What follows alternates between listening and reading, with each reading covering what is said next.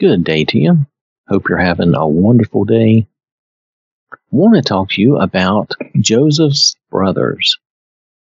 After all Joseph had been through, when his brothers came to buy food in Egypt, he did give them a hard time. Rightfully so. They had sold him into slavery and left him alone in a foreign country as a slave.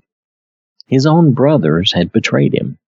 He gave them a little taste of what he had experienced and scared them a few times in different ways.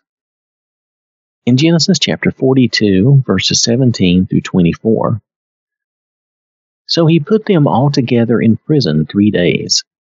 Then Joseph said to them the third day, 'Do this and live, for I fear God.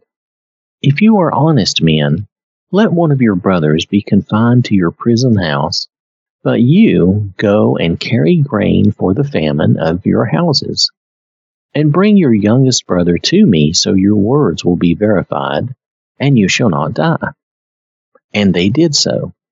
Then they said to one another, 'We are truly guilty concerning our brother, for we saw the anguish of his soul when he pleaded with us, and we would not hear. Therefore this distress has come upon us.' And Reuben answered them, saying, 'Did I not speak to you, saying, do not sin against the boy, and you would not listen? Therefore, behold, his blood is now required of us.' But they did not know that Joseph understood them, for he spoke to them through an interpreter. And he turned himself away from them and wept. Then he returned to them again and talked with them. And he took Simeon from them and bound him before their eyes." It's funny they told him, "We are honest men."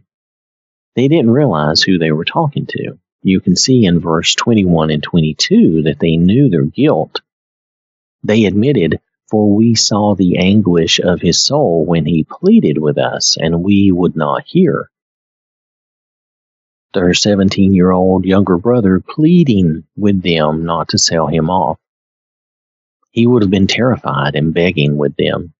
No doubt anyone with a conscience would have been haunted by this for all those years. Because now, Joseph is at least 30, so it's been at least 13 years, maybe more. And they knew a slave's life was hard. They expected him to be dead. They said as much. Joseph saw that they did feel guilt, and he was moved to tears in verse 24.